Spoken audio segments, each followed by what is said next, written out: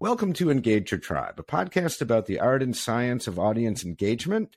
I'm Jeremy Shear, and my guest is Kristy DelMuto, Senior Director of Strategic Marketing at LLR Partners. Kristy, thanks so much for being here. Thanks for having me, Jeremy. Excited to be here. So Engage Your Tribe is brought to you by Tribal Knowledge Podcasting. We're a full-service B2B podcasting agency, and we help brands use podcasting as a fun and efficient way to have authentic conversations with the buyers and decision makers you need to get to know to grow your business. You can learn more at tribknowledge.com. So now, Kristy, tell us a little bit about yourself, about your background in marketing and about LLR Partners. Sure. So again, thanks for having me. Excited to be here and have a funny connection to some of your former or recent interviewees. So the short version is that I started my career in public relations at an agency. So I cut my teeth from a storytelling standpoint with traditional media and with relationship building with reporters and editors. Don't want to date myself, but this was pre-Facebook. This was before blogs really became a thing. They did shortly after I started my career. Then I moved in-house to manage public relations and social media on the corporate side for a larger organization or larger company. And that was a great experience because I gained a lot more exposure and appreciation to the full scope of marketing. So there were product marketing people, email, automation, events, webinars, things like that. And so just sort of being surrounded by that was very eye-opening. And then 10 years ago, I joined LLR Partners full-time. They were actually my client back in those PR agency days. So I knew the firm. I knew enough about private equity to be a little bit dangerous, but certainly had a big learning curve coming in full time. And LLR Partners is a lower middle market private equity firm, which means that we're investing in businesses who've matured beyond startup stage. So past kind of the venture capital stage. And now they could be anywhere from 20 to 100 million, maybe even up to 200 million in revenue. But they need another round or their first round of capital and a strategic partner to help them accelerate through to their next stage of growth. So interestingly enough, just last month, we announced an investment with Sales Boomerang, and you just interviewed their VP of Marketing, Richard Greiser, a couple months ago. That's right. Yeah, shout out to Richard. And in fact, we just helped them launch a podcast just a little bit ago too. So definitely check it out. It's called Mortgage Masterminds. For anybody who's interested. So now when we spoke a few weeks ago, you said that a lot of the founders, the types of founders that you guys work with, feel that VC firms like yours need to earn the right to have a conversation with them. So what do you mean by that? So I got that phrase from one of our own portfolio company CEOs. About a year ago, I was doing my own customer journey exercise, and I was interviewing CEOs of our most recent investments at the time because I wanted to understand their mindset very, very early in their journey when they were just starting to think about raising private equity, long before they ever talked to us. And I loved that phrase, earning the right to a conversation. So if you put yourself in the CEO's shoes, any CEO of a growing privately held business could be getting a dozen or more email pitches from private equity firms every day. And they want to, in air quotes, schedule a quick chat to get to know their business. But those CEOs do not have time, as much as they may want or need private equity today or become, an active buyer soon enough. They don't have time to talk to every firm pitching them. So how can they possibly decide when to respond and who to respond to and who to spend their time with? And any one of those CEOs will also tell you that 95% of those pitches sound exactly the same.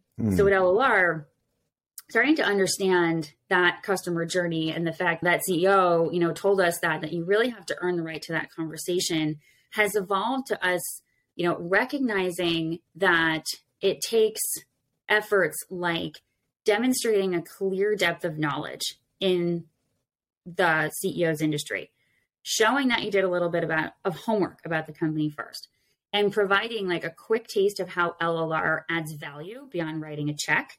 And all of those things can be done in a short email. You don't have to write a book every time, but that extra effort in the way that we're sort of constantly honing the approach to show that effort and to show that value and that knowledge about somebody's space has enabled us to earn the right to that conversation with the CEO.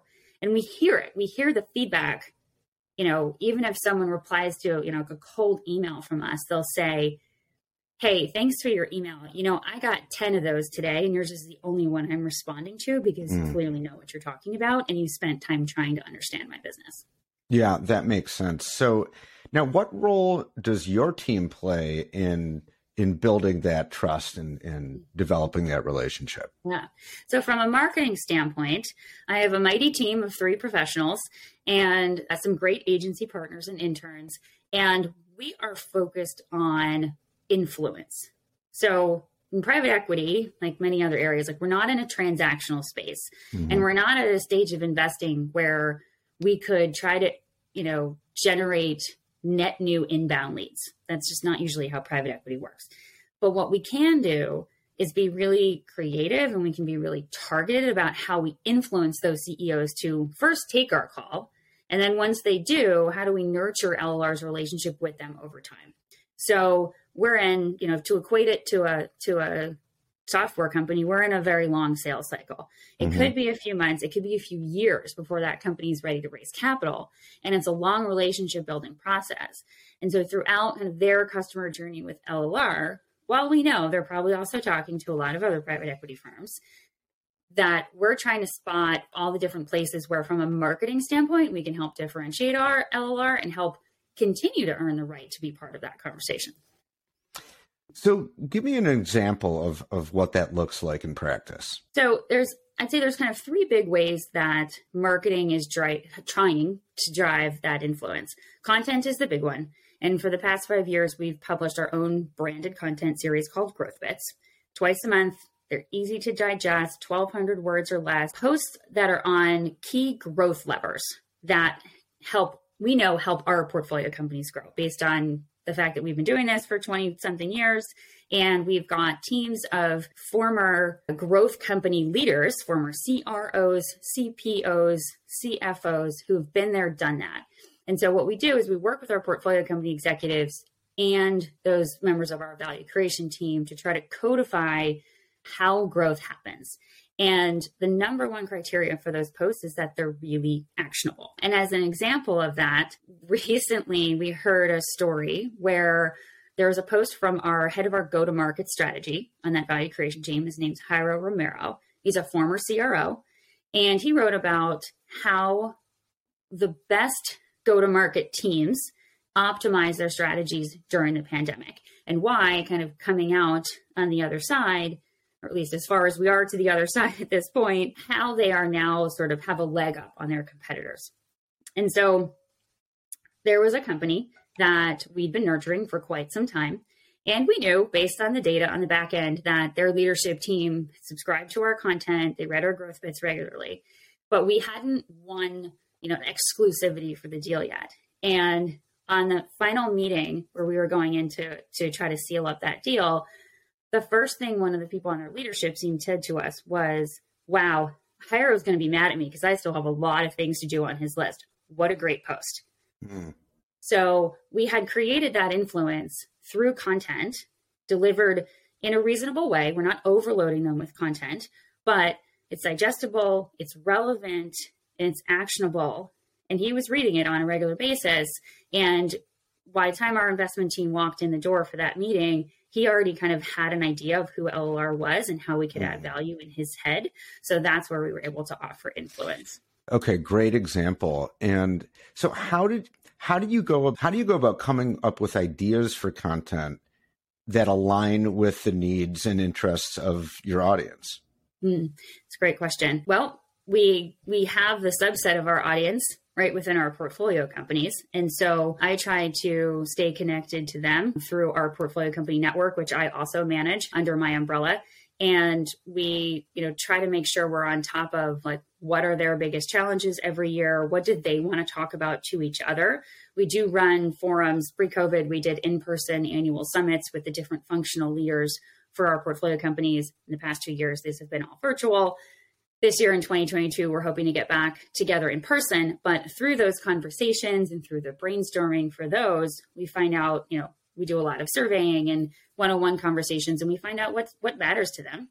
And then at the same time, LLR has now, deep value creation team who are all of these former leaders and strategists from growth stage businesses or have worked in consulting with them. And they're talking to these companies every day.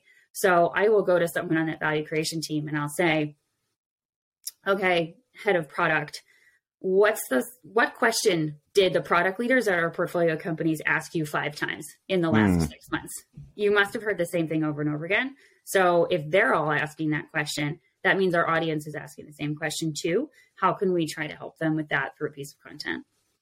Yeah, that really makes sense. Love that strategy. So over your years of doing this, what have you learned about how not to go about building relationships with clients? What are some things that you no longer do because you've learned from, hard experience, like, oh, that's a mistake? Yeah. I mean, I think that the simplest answer is not to be assumptive. And it comes back to earning that right to a conversation. You have to show that you respect their time. You respect that they're trying to run a business. The CEO is under tremendous pressure to stay afloat, let alone grow. And this is a really, really big decision. We're talking about potentially taking on a capital partner, which means an ownership stake in your business. For us, that could be a majority stake or a minority stake, which is another point of differentiation. We don't necessarily own the majority or buy in full, these companies we're investing in. But it's not assuming that just because we're reaching out and we're the ones that could write a big check, that they're going to talk to us. So recognizing that, they need to feel kind of off the bat that we could be a good partner to them. And how can we do that, through a simple email pitch or a cold call, respecting their time, respecting the fact that this is a tremendous distraction from running a day-to-day business. And we're here to be sort of helpful and humble through the process when they're ready. So it sounds like in a way, it's kind of like being humble. It's important to take what you do seriously, but not take yourselves too seriously, and really have the mindset of serving your customer. Yeah. And I mentioned earlier, there are actually like 3 kind of big parts of sort of how we're trying to, from a marketing standpoint, earn that right to the conversation. How do we help drive that influence? The first one is content. The second one is more experiential. And that could be through in-person events. That could be through virtual, kind of micro engagement opportunities. That could be through something as simple as, the ebook that we produce every year that gathers the content together. But while it's a big piece of content, the experience of how we're delivering it to them, and that we are printing copies of it and we're putting it in the mail with a handwritten note, that's an experience with the LLR brand. And so then the third piece of it is that brand. So all of these different pieces and parts, and there's a bunch more, kind of really sort of bubble up into that overall brand. And what we're really trying to communicate through our website, through our content, through consistent high quality LinkedIn posts is that LLR is a sharp, helpful, partnership-oriented investor, and that we recognize that we do need to earn that conversation with you. It's not an automatic. Great. So a couple quick questions here at the end. First, what's been your main focus in Q1? So LLR has grown from about 35 to 100 people in my 10 years here. And anecdotally, most of that growth has really been in the last 2 years, particularly how we've matured as an organization. And so what that means for me as the brand champion is that there are a lot of different sort of brand and marketing opportunities and points of influence across the firm that I need to wrap my head around. It's a great sort of growing pain to have, because it's so exciting to see that happen with us as an organization. But it's not just about, pitch and do deals anymore. It's about how we create value, where DEI comes into play, ESG, recruiting, building community. There's all these different components. And internally, while we have kind of different growing teams managing these pieces, one of my biggest challenges right now, and this is very real time for me, is figuring out sort of how to wrap my head around that from a brand standpoint and making sure we're delivering like a consistent on brand message that can help, again, come back to it all comes back to getting those conversations with the CEOs and driving deals, but all these pieces really influence that. Yeah. Well, congratulations on the growth. Growth is amazing. And it also brings a lot more complications, right? Mm-hmm. A lot more to get your head around. So right. What are the top 3 KPIs that your boss pays most attention to? So I think that one of the great things about the way we're structured internally, and there's this whole like conversation among sales and marketing of like, where does everybody sit? The sales report to marketing, does marketing report to sales? Mm-hmm. Where do the BDRs report into? As our, tiny marketing team, we are part of the deal origination team at LLR, which is the private equity term basically for sales or business development. And that means that myself and my colleagues have, weekly, if not daily, line into what our BDRs, our version of BDRs, who are called market development reps, are doing. And they're the ones who are doing that like kind of volume-based email pitching and having those initial conversations with those CEOs. So we definitely have an advantage that we're able to work with them. So in terms of who the boss is, it's the head of origination, or I'll say the head of sales.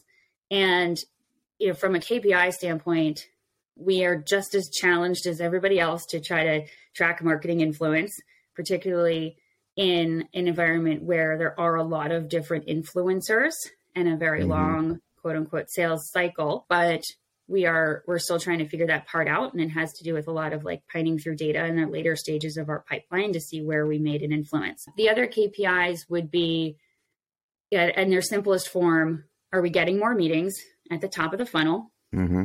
Are we keeping those CEOs engaged through our content and on our website for however long it takes for the actual capital mm-hmm. raise opportunity to surface? And then do we have kind of an early seat at the table when the company is ready to raise capital? And that could mean, do we get kind of an exclusive deal, which doesn't happen a lot in our industry anymore. But if they're going to hire an investment banker, are we on the short list? Going into their actual process, have they already decided that LLR needs to be a part of that? Okay.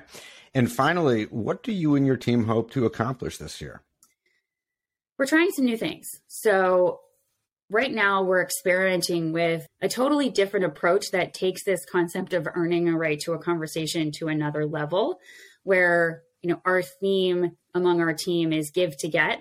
And I'll say from an email pitching standpoint, it's give and give and give to get. Mm-hmm. So, rather than trying to get that conversation right up front by doing those things I mentioned earlier, demonstrating knowledge, creating value, et cetera, can we kind of lean on that content even more to deliver value, deliver more value, continue to deliver value, and then see if we earn that right to the conversation. So that's something new that we're trying to figure out.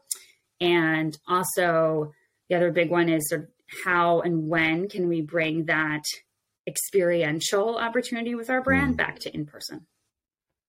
Hopefully as soon as possible. No, everybody's a good question right now, and I get it. Exactly. Well, Kristy, thanks so much for that, for a really great conversation. Really enjoyed it. Yeah, thanks for having me. It's fun. That's it for this episode of Engage Your Tribe. You can subscribe anywhere you get podcasts on any podcast app. And while you're at it, you might as well give the show 5 stars and leave an over-the-top comment about how much you love the podcast. You know you want to. If you're a marketer or an internal communicator and you're interested in podcasting, we've got tons of free resources on the website at tribknowledge.com. That's TRIB knowledge.com. Thanks for listening and staying engaged.